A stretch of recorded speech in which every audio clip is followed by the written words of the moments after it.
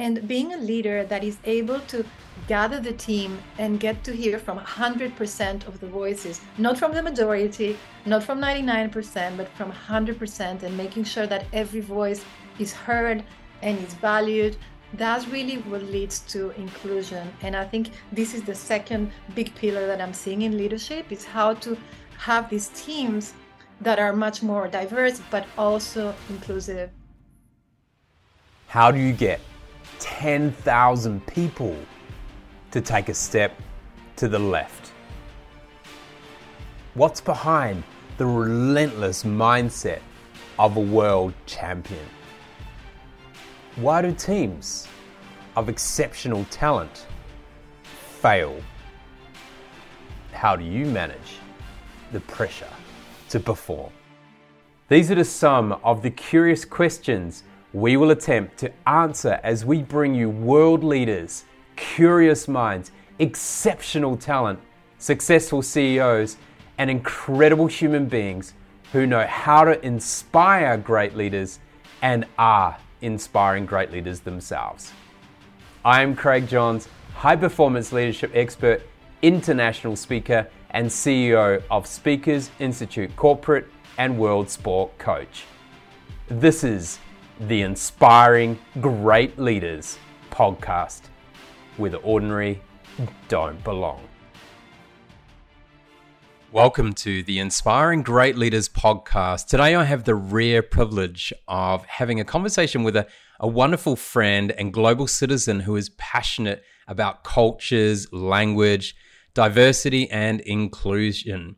Having lived in 9 countries and speaking 6 languages, including Mandarin, she has a wealth of corporate experience in retail and B2B businesses from around the globe.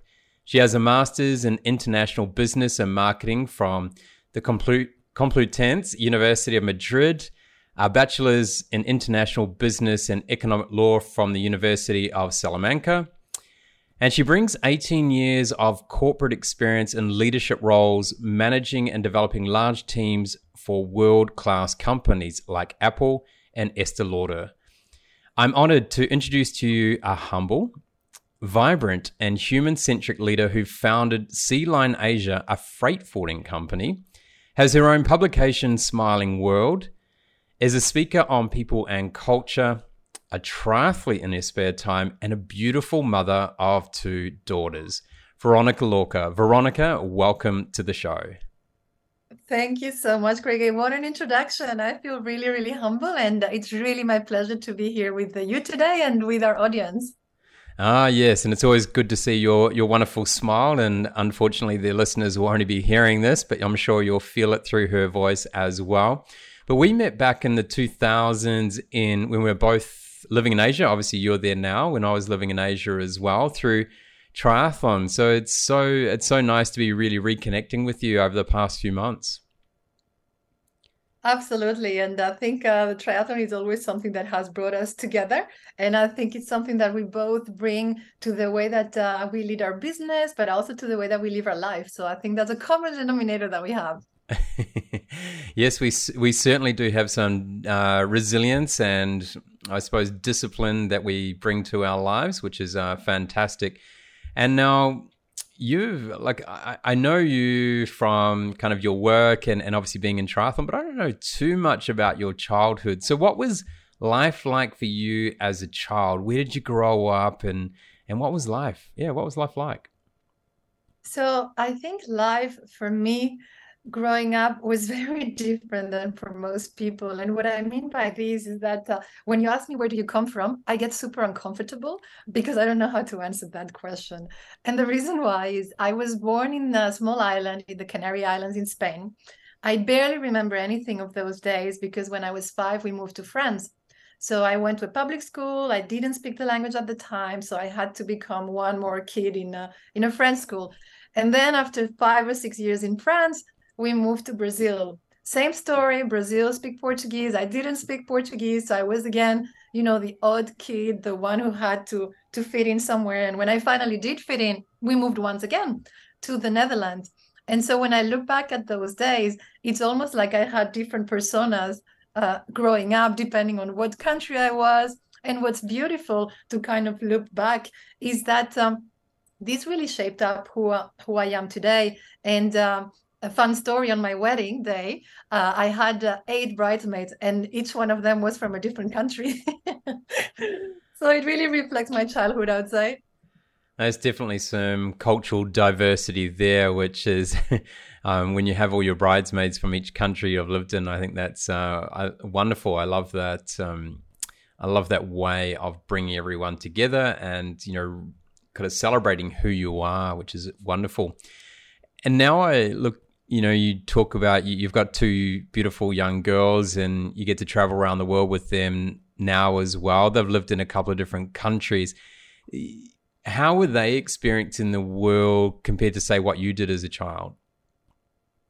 I think for them, they're experiencing a world that is much more connected than it was for me. And to give you a very specific example, I said that when I was 5 or 6, I went to this French school in the south of France, and I felt really different because I was the only Spanish kid in the class, and I looked a bit darker. I have Mediterranean skin for those who can't see, and so I felt different.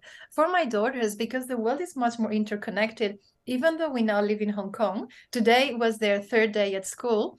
And they don't feel different because in their class, there's a girl from Japan, there are some boys from Korea, there are some people from France. And what I think is beautiful is that they don't see this world as different people and different countries.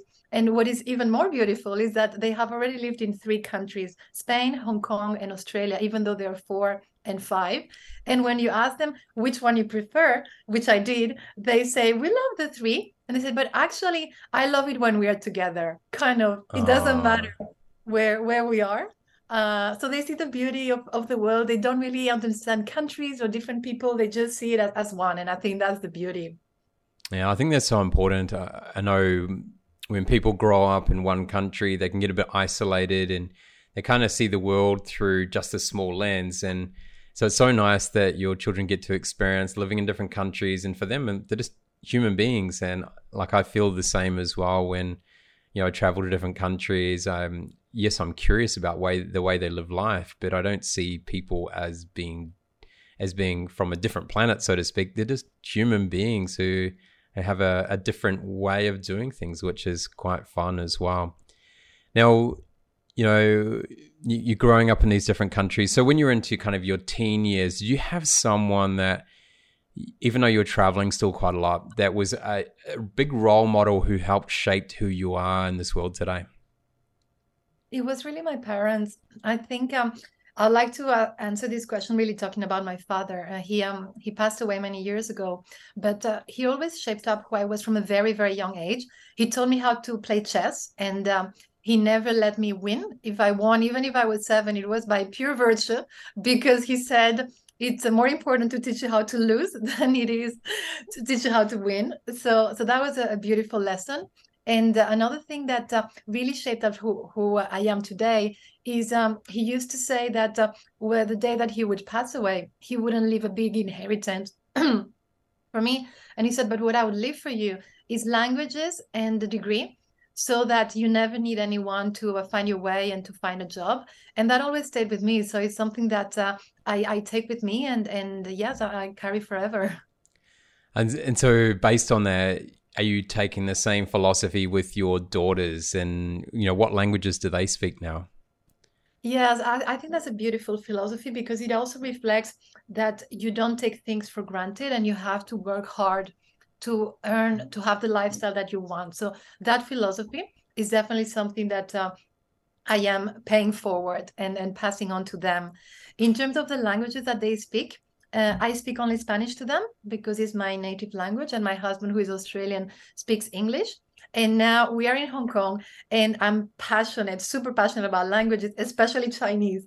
And the thing is, for me, it takes me so much effort to learn Chinese. I still learn Chinese after 20 years living here, and I don't want them to go through the same hassle that I am going through. So I would like for them to study it as kids, so that it's much easier and it's much more fluent from a young age. Wonderful, because it's similar to Julie and my approach. So for those who are listening in here, I had a baby girl, Julie and I had a baby girl, Aroha, 6 days ago at the time of recording here. And something that she has been passionate about is ensuring she speaks Mandarin to her. And obviously I speak English to her, and then I throw in a bit of Māori language as well, just to keep her on her toes. So I think it's great. You know, they're such a sponge at a young age, and having that ability to speak multiple languages just opens more doors and allows you to be able to see other parts of the world, which I think is great, which is really good. And, you know, you've done a lot of work here in kind of the brand marketing, retail space over the years. But what was your first job and how did it come about? Okay, my first job is an interesting one. So, to give a little bit of a backstory or origin story, I had just finished my master's degree in Spain. So, I'm talking about 2002. So, that's going to tell my age, unfortunately. And the situation in Spain, like the working environment, was terrible. Like, your best shot was to work for free at one of the big fours and be proud of it. And I was like, oh my God, I can't do this. And so I applied for this internship for the Spanish government to work for the Spanish government overseas. So in a trade commission that is kind of the commercial branch of the consulate.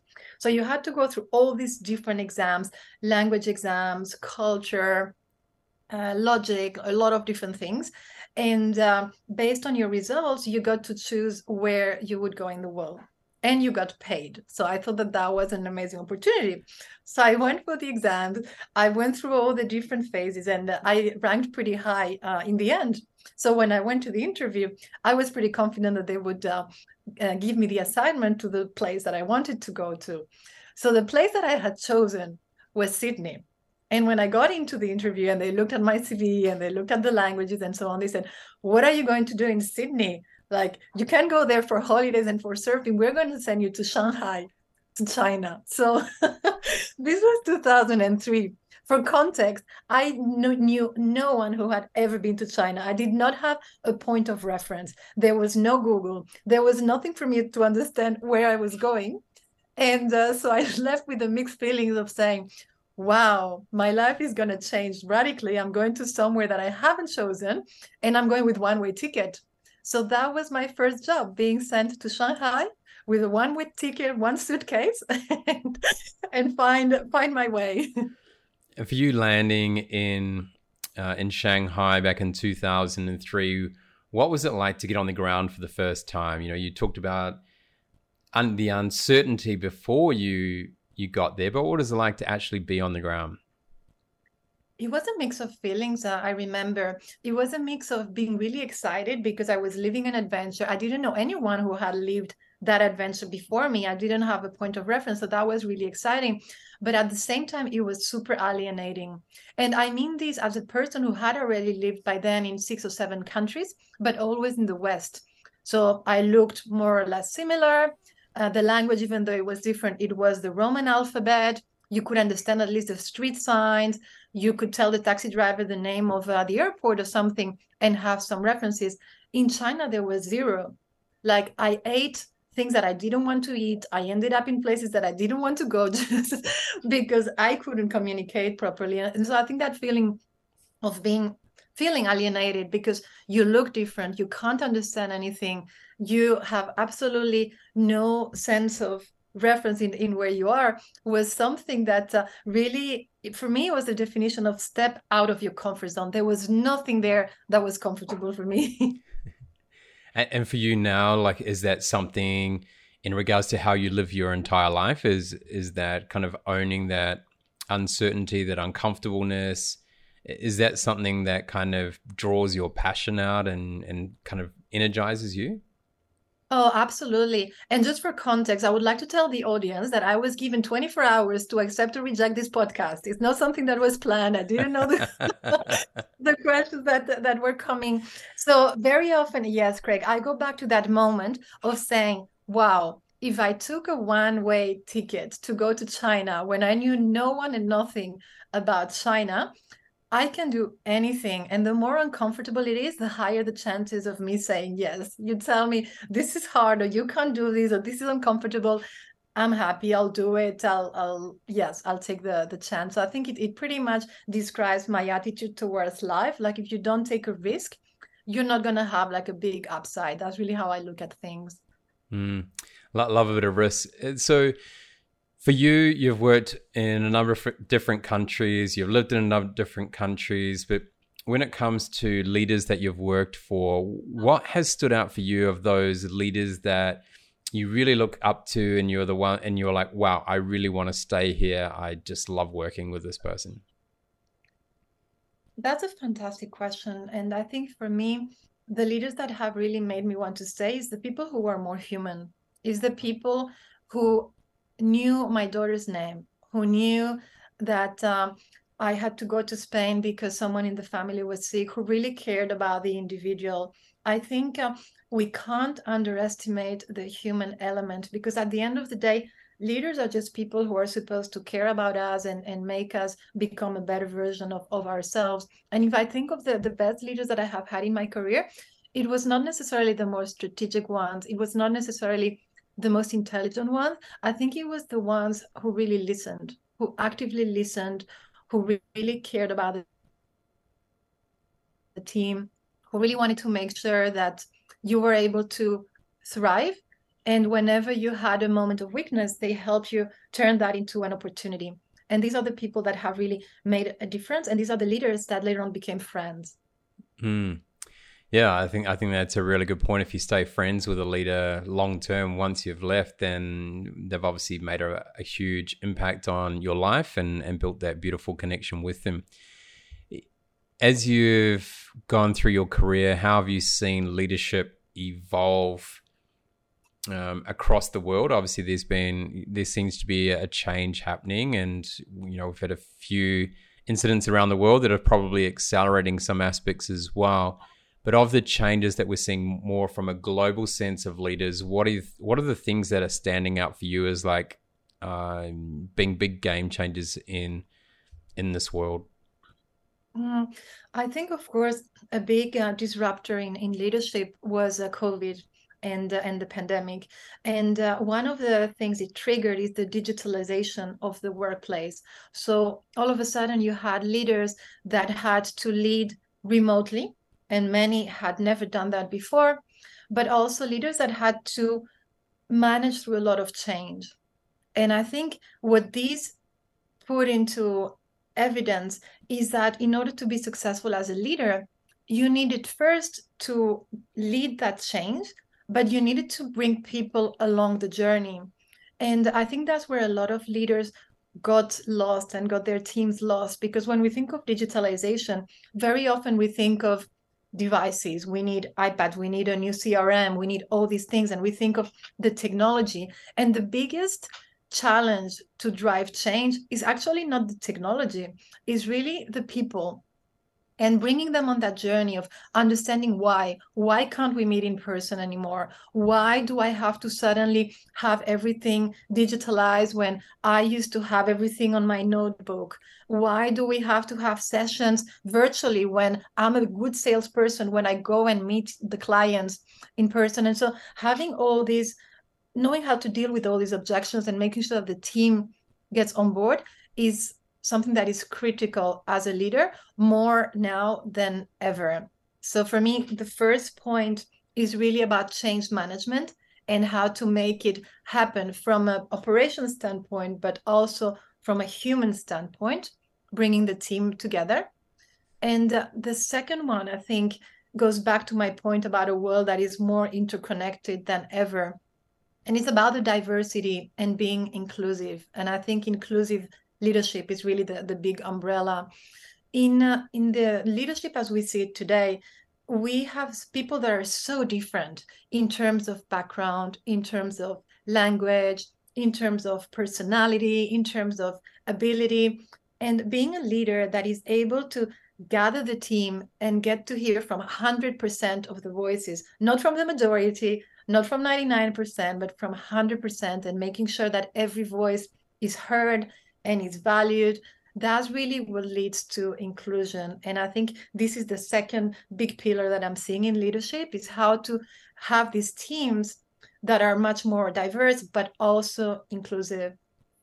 And having a voice, you mentioned there, I think is really important, that everyone not only has a voice, but also feels comfortable and has the permission, and like they feel like they have the permission to actually express their voice as well, which I'm sure is changing the dynamics in quite a few companies around the world, as people try and get used to this different way of, rather than, here, I'll tell you, you do, to now, okay, what do we think about this? How is this going to work, etc.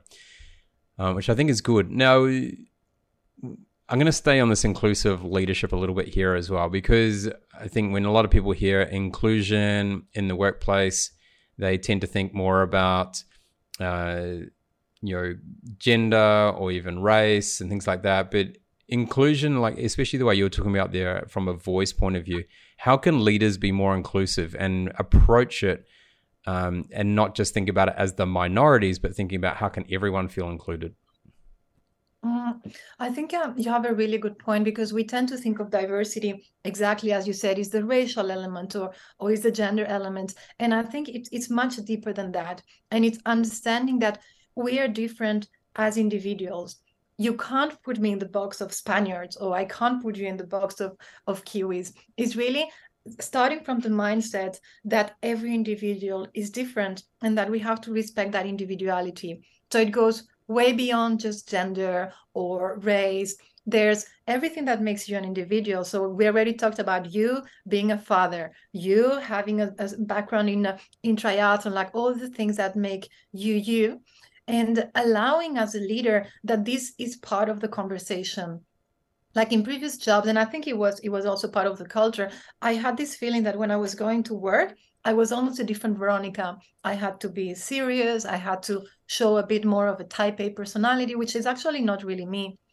I had to portray myself with an executive presence, because I was in a quite senior role where most people were men. And so I almost felt like I had to have this mask of what is expected for someone in that role, versus now thinking, actually, I don't need you to mask. What is beautiful is that you can bring your true self to work. And I'm going to be learning from that, precisely because you're not pretending to be like everybody else.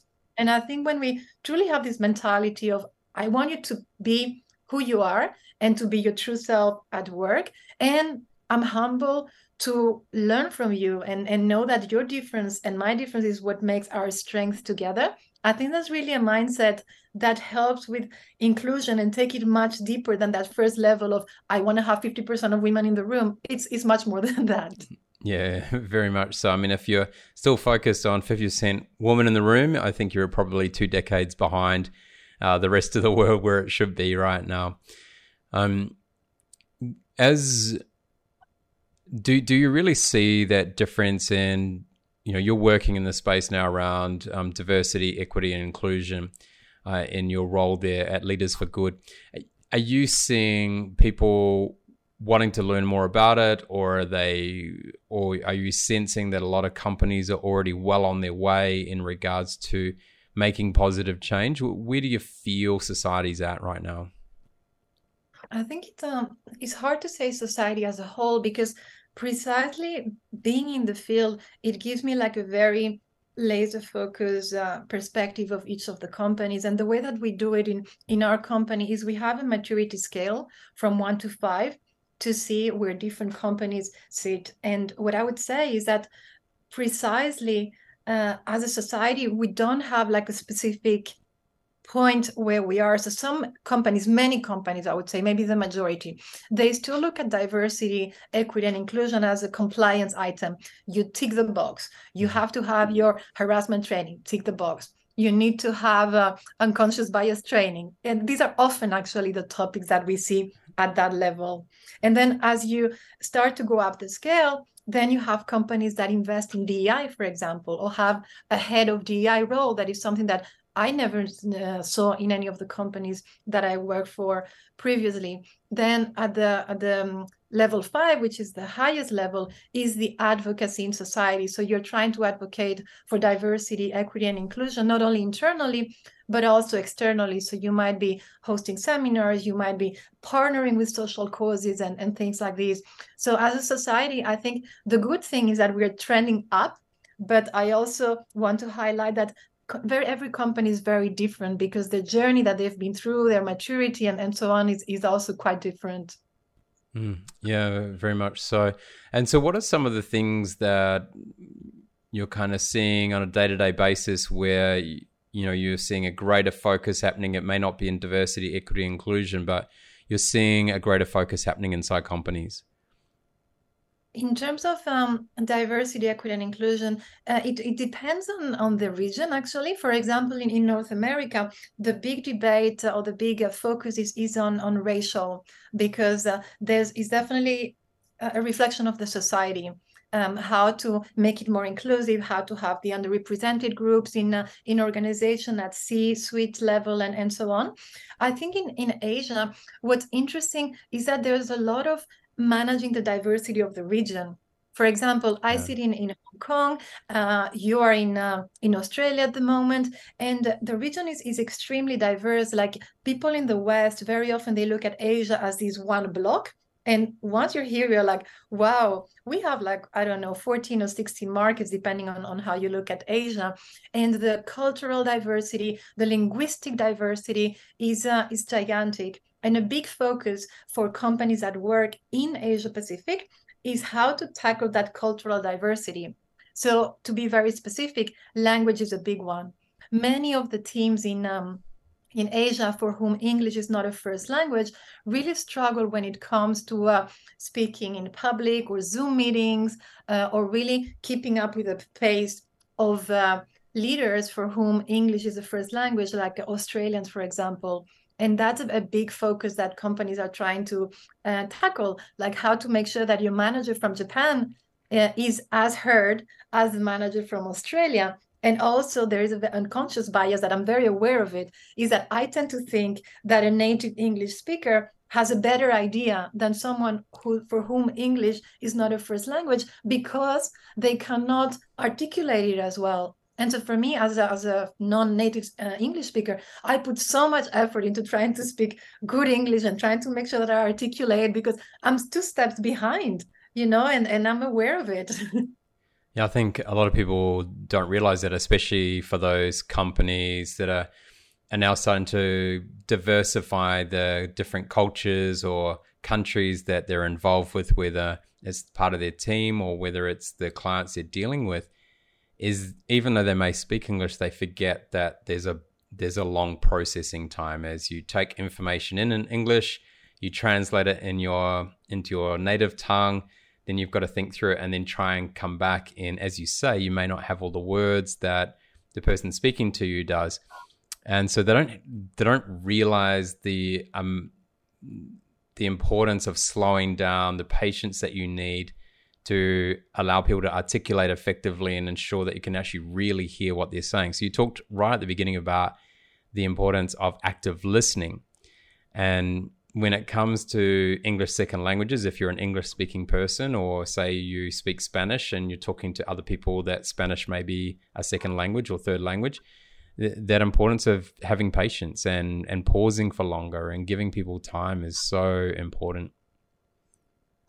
Absolutely. It's really leveling the playing field. And sometimes it's small gestures. So small gestures for you that can have a big impact for someone else. For example, with my teams in particularly North Asia, who really struggled more with English, for them, enabling them and allowing them to use the chat for asking questions and participating, it was such a relief, because they would much rather say what they're thinking in written, which is often much better. The level of written English and reading English is usually much higher than the spoken one. And so these little things can really level the playing field for many people.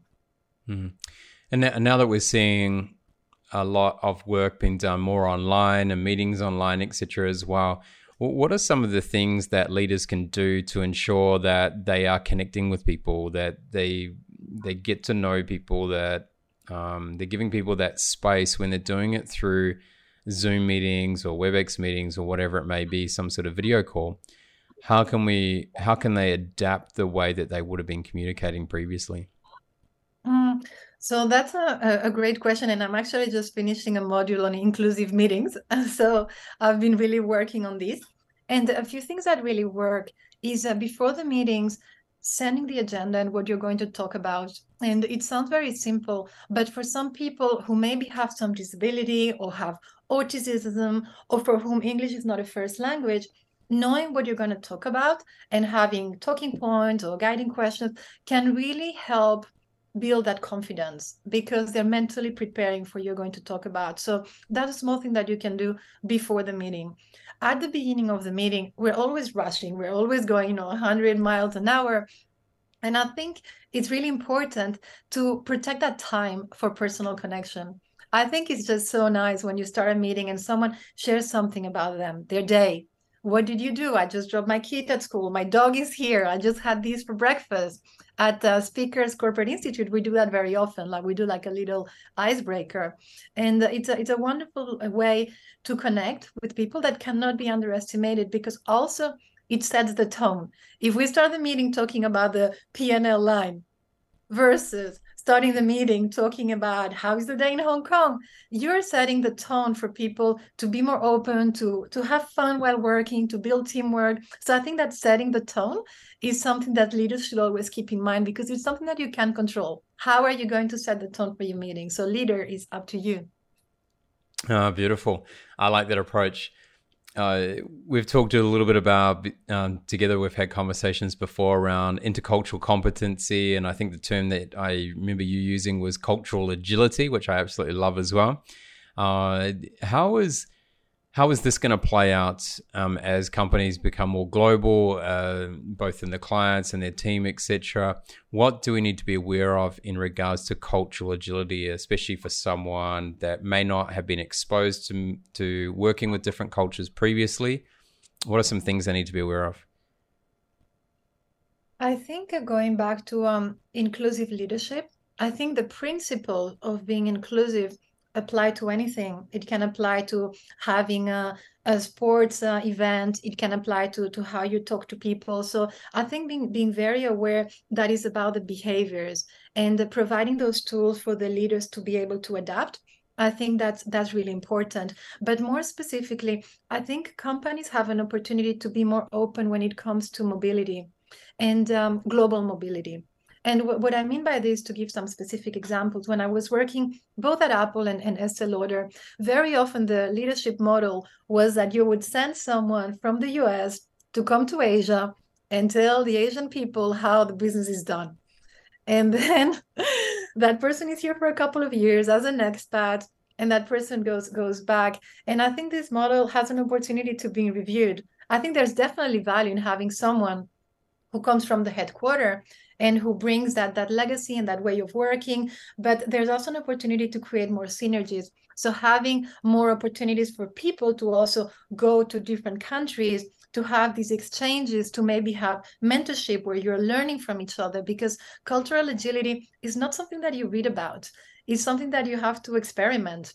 It's, when I was in China, I had no idea how to use chopsticks for the first time. Or when it was Chinese New Year, who do you give the red envelope with money inside with? I was giving envelopes right, left, and center. And it's not supposed to be that way. And so I think trying to create these opportunities for people to learn about culture, it's as basic as it is. Because my experience is that for you to accept things that are different, you have to be exposed to them.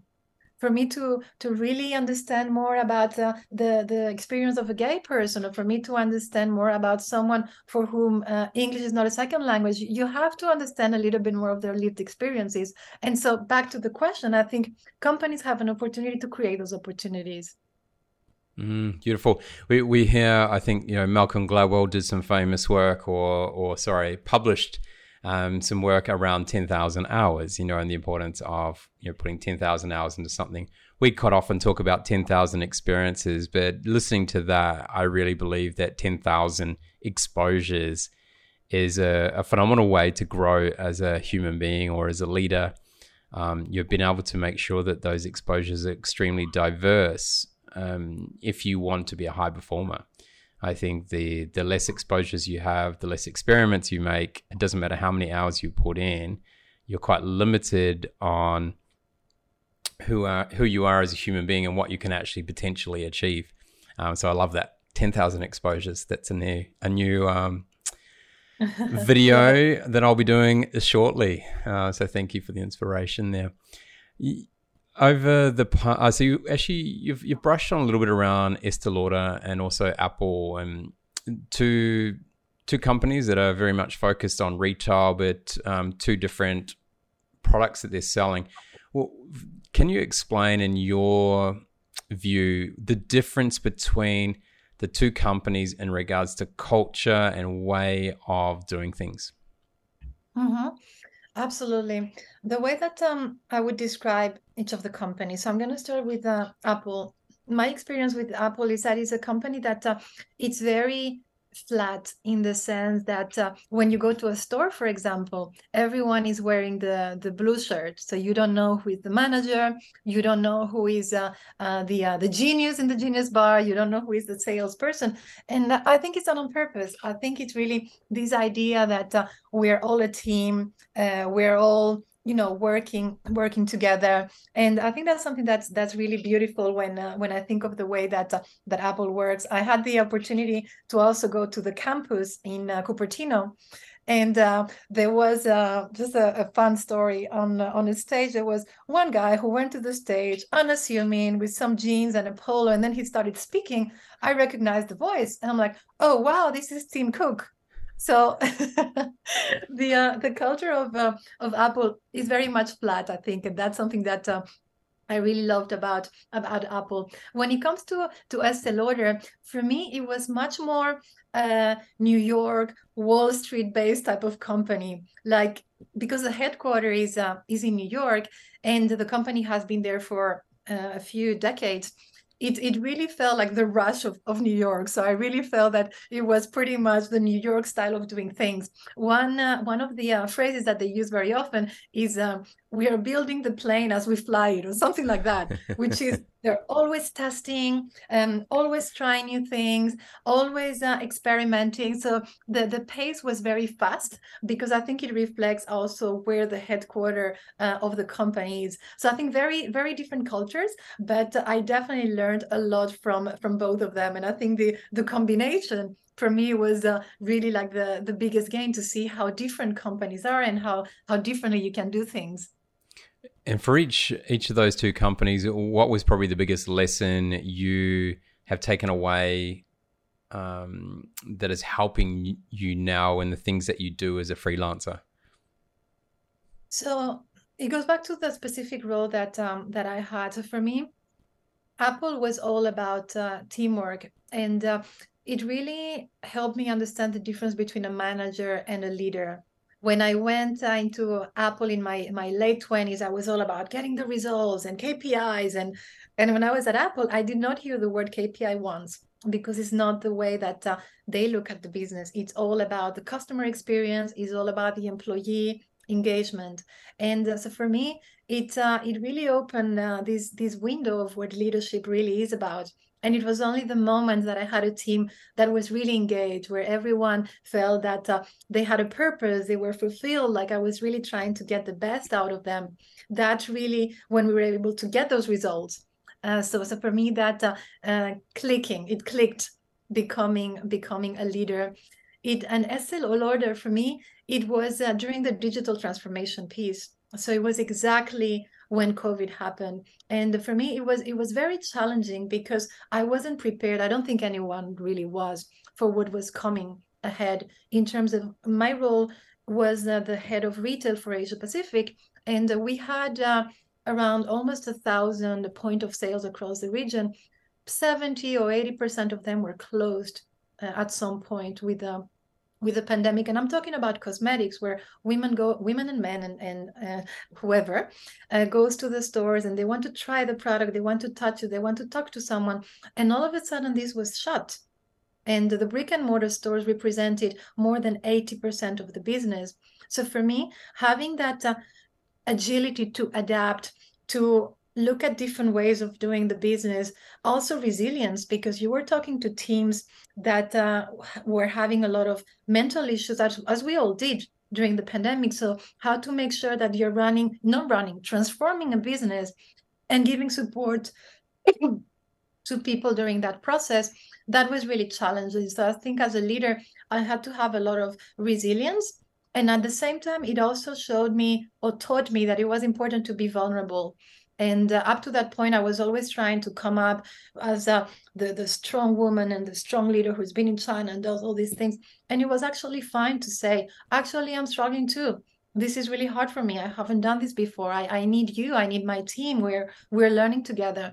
And so it also taught me to be vulnerable and let people know that it's okay, that I don't have everything figured out. And that's why I hire the best people to help me.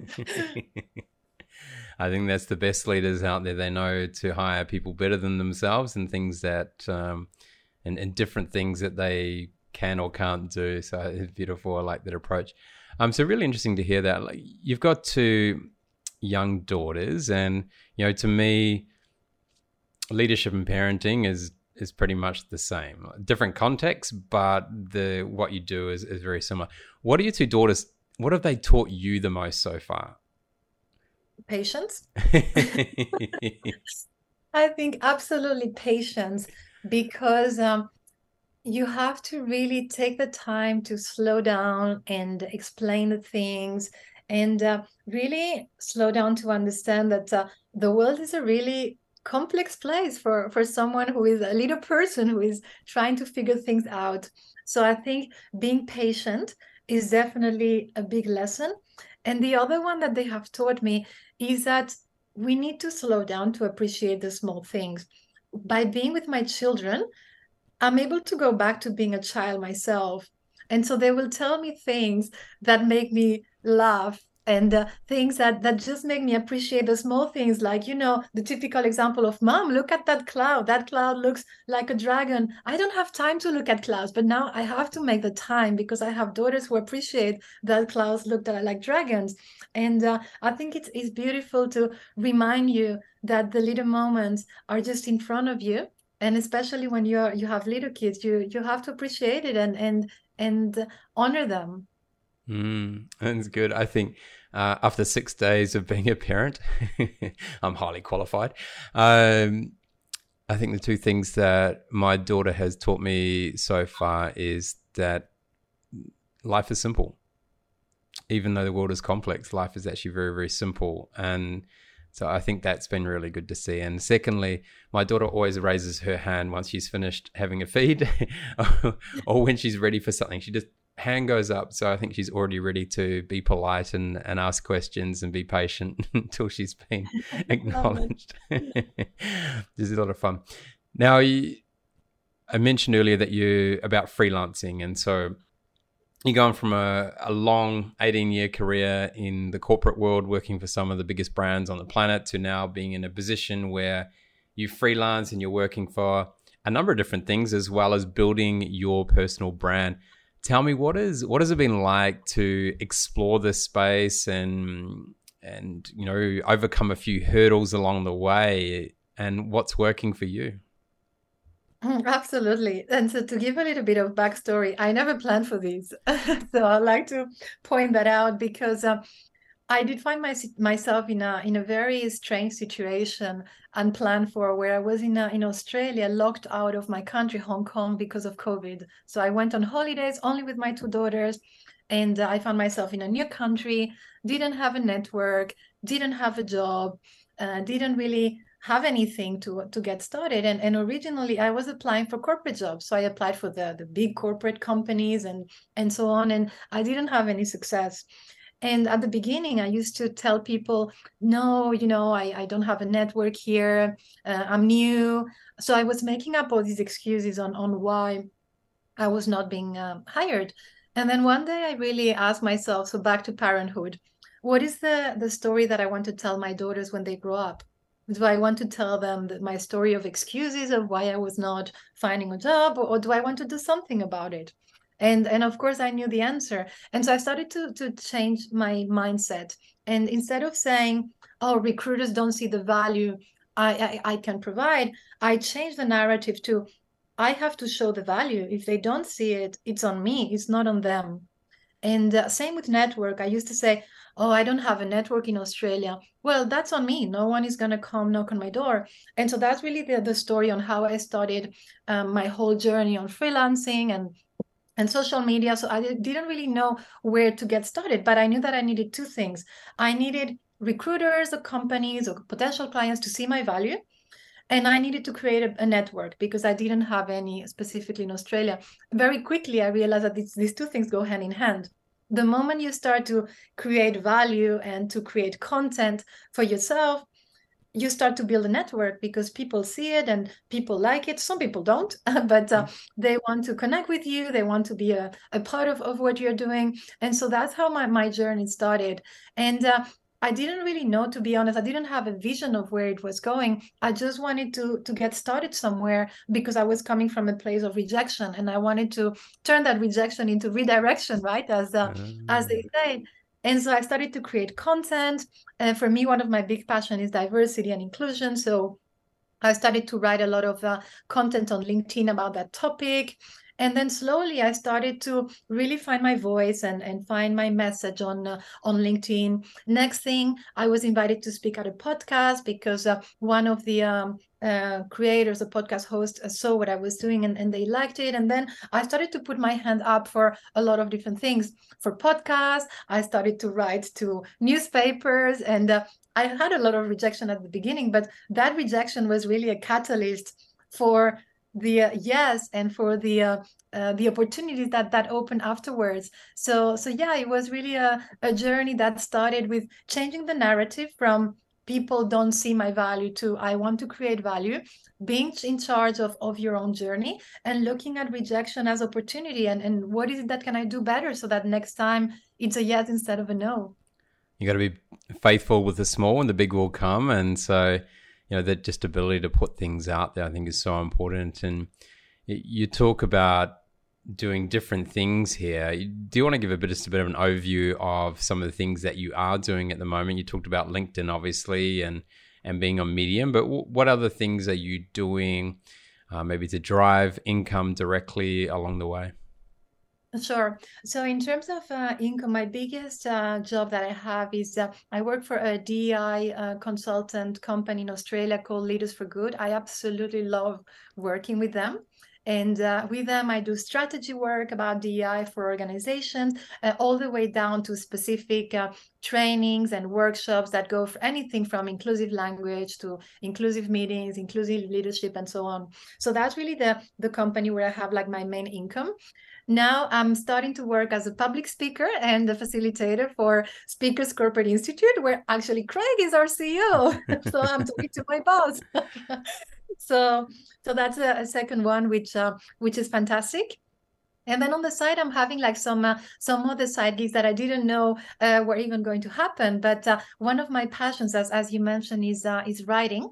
And so I started writing articles on Medium, which is like a platform for freelance writers, and where you do get paid based on reading time. So today I published my article number 256 in 5 months.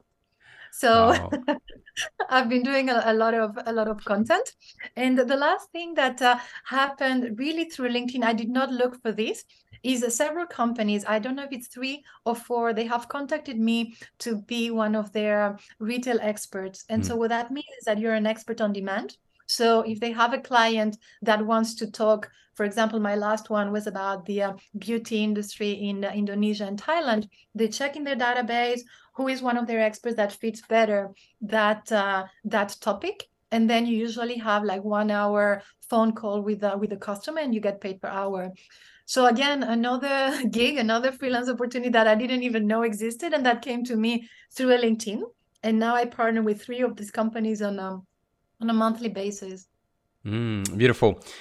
And yeah, so it's really, really exciting there. And I think for everyone out there are multiple avenues to have a career and to really, really enjoy what you do and be able to diversify not only your revenue streams, but also diversify the things that you do in the day. But you do need to be quite organized and have good time management if you are working in multiple spaces. So, and I'm sure you do really well at that. Now, we all know smart people have great answers, but the most successful people ask great questions. When was the last time you did something for the first time? Okay. So the last time I did something for the first time was actually last week. And it's related to LinkedIn, by the way. I had my first LinkedIn Live with another content creator called Petra. I had never done anything like that. I'm petrified by going live because if something goes wrong, I can't be unseen. So, so that's something that really petrified me a bit. But I love doing it. It was a great way to connect with the audience. And in fact, we actually did the second session this morning. So it was not the first time anymore. So yeah, that was a first time. I love it. Very, very good. Going live is a lot of fun. What is the one question that you would love to solve?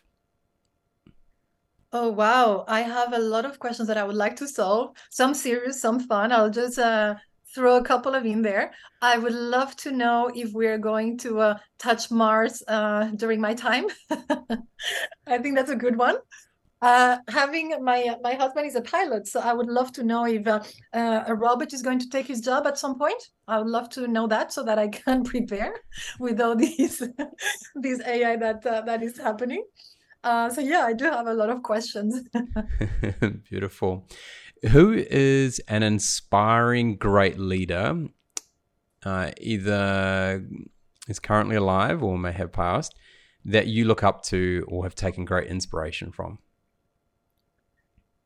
So in terms of leaders, personally, I like to talk about two. One is my mom, because I do get a lot of inspiration from her. She became a widow at the age of 42, which is the age that I am now.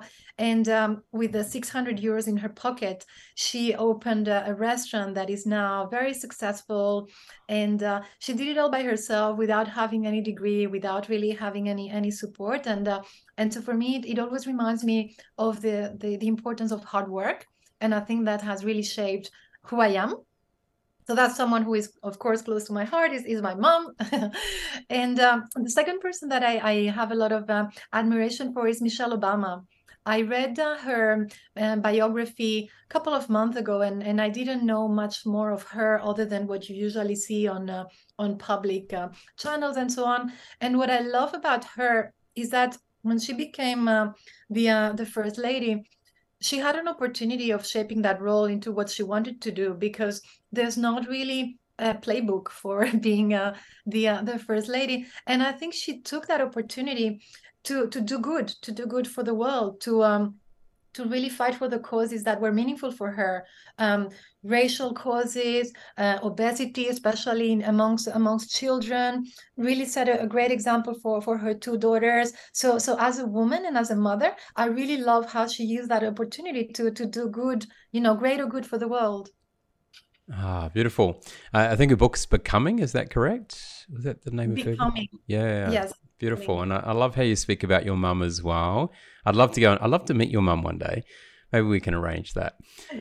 It's been a great conversation, and I'm sure people would love to learn more about you and what you do. So how can people connect with you? What was the best way for people to connect with you and learn more about what you do? Absolutely. So if you Google my name, actually, if you Google Veronica Lorca Smith, Yorka with a double L, Smith with a hyphen, you find everything that I've done pretty much. And just to give you like some specific pointers, I have my website with my same name. You can find me on LinkedIn as well. And also on Medium, where I write a lot of articles. So I think these are the main places. By the way, I'm writing my first book, which is a manuscript. It's still not a book. It has to become a book. So I'm in the process of editing and making it really good. So once it's out, hopefully you will see me on the shelves digitally or real shelves. Oh, yeah. And what's it? Do we know? Can we share the name of the book yet, or is that something that we'll have to wait for a big surprise in the next few months? So I can't share it because I haven't finalized the name yet, but it's definitely about my journey around the world. So having lived in 9 different countries and the different experiences, but also how to overcome challenges that come with those experiences and with diversity. Oh, I love it. Can't wait to read it, and maybe I'll get a sneak preview before it hits the shelves. Absolutely. So, Veronica, it's been an absolute pleasure speaking with you today. I love your energy. I love your passion, your zest for life. And it's just so open. I was talking to someone yesterday around the people that are photogenic. And people that are generally photogenic aren't in a situation where they're worried about or care about what other people think or say. And when they're in that relaxed persona, they're generally very, very photogenic. And I just feel so relaxed being around you. And I can see why people warm to you, and from being an inclusive leader, you create that space and that permission for people to be able to open up and be themselves in front of you, which is a beautiful attribute that I can see in you. I love how you're talking about your children and the way that they see the world, and for them, they just want to be together. Like, that's more important than whether they live in one country or another one. And I think so many parents are concerned about, what happens if I take my kids out of this community, and are they going to struggle if I put them in another one? Well, I think it's giving them that space to be themselves and explore the world and be open to opportunities, and know that nothing is going to be easy along the way, but you're going to have a lot of fun trying, and having that exposure, which you mentioned as well. I love what you're doing in being a freelancer and being able to express your ideas, writing 250 articles in 5 months. That's 3 a day, pretty much. You're a machine. It was 2. So whatever you do the math, because I did the math, it was 2 2 a day. That is impressive. I do a video every weekday for this year, which is kind of exciting. But yeah, writing articles, that takes some time. So well done. And so for everyone out there, go and check those articles out. But Veronica, it's been an absolute pleasure. Once again, I'm looking forward to seeing your growth at Speakers Institute Corporate as you learn, go through the spaces, and then it won't be long before you're in front of clients, and being able to make a big difference around this world and share your insights, wisdom, and experiences from all the exposure you have had in different parts of the world, and really being open and observing what's going on. So thank you very much for being a wonderful guest today. Thank you so much. It was a wonderful, wonderful conversation, and super humbled to be here and to be able to share my story, to hopefully motivate others as well. It's time for you to join the Inspiring Great Leaders movement by visiting craigjohns.com.au. Share this podcast on LinkedIn and be sure to hashtag Inspiring Great Leaders. We would love it if you could leave a review on Apple Podcasts or Spotify. Drop us a line with your feedback and questions, and connect with us on the Craig Johns LinkedIn, Facebook and Instagram pages. Be sure to check out the next Inspiring Great Leaders podcast, where the ordinary don't belong.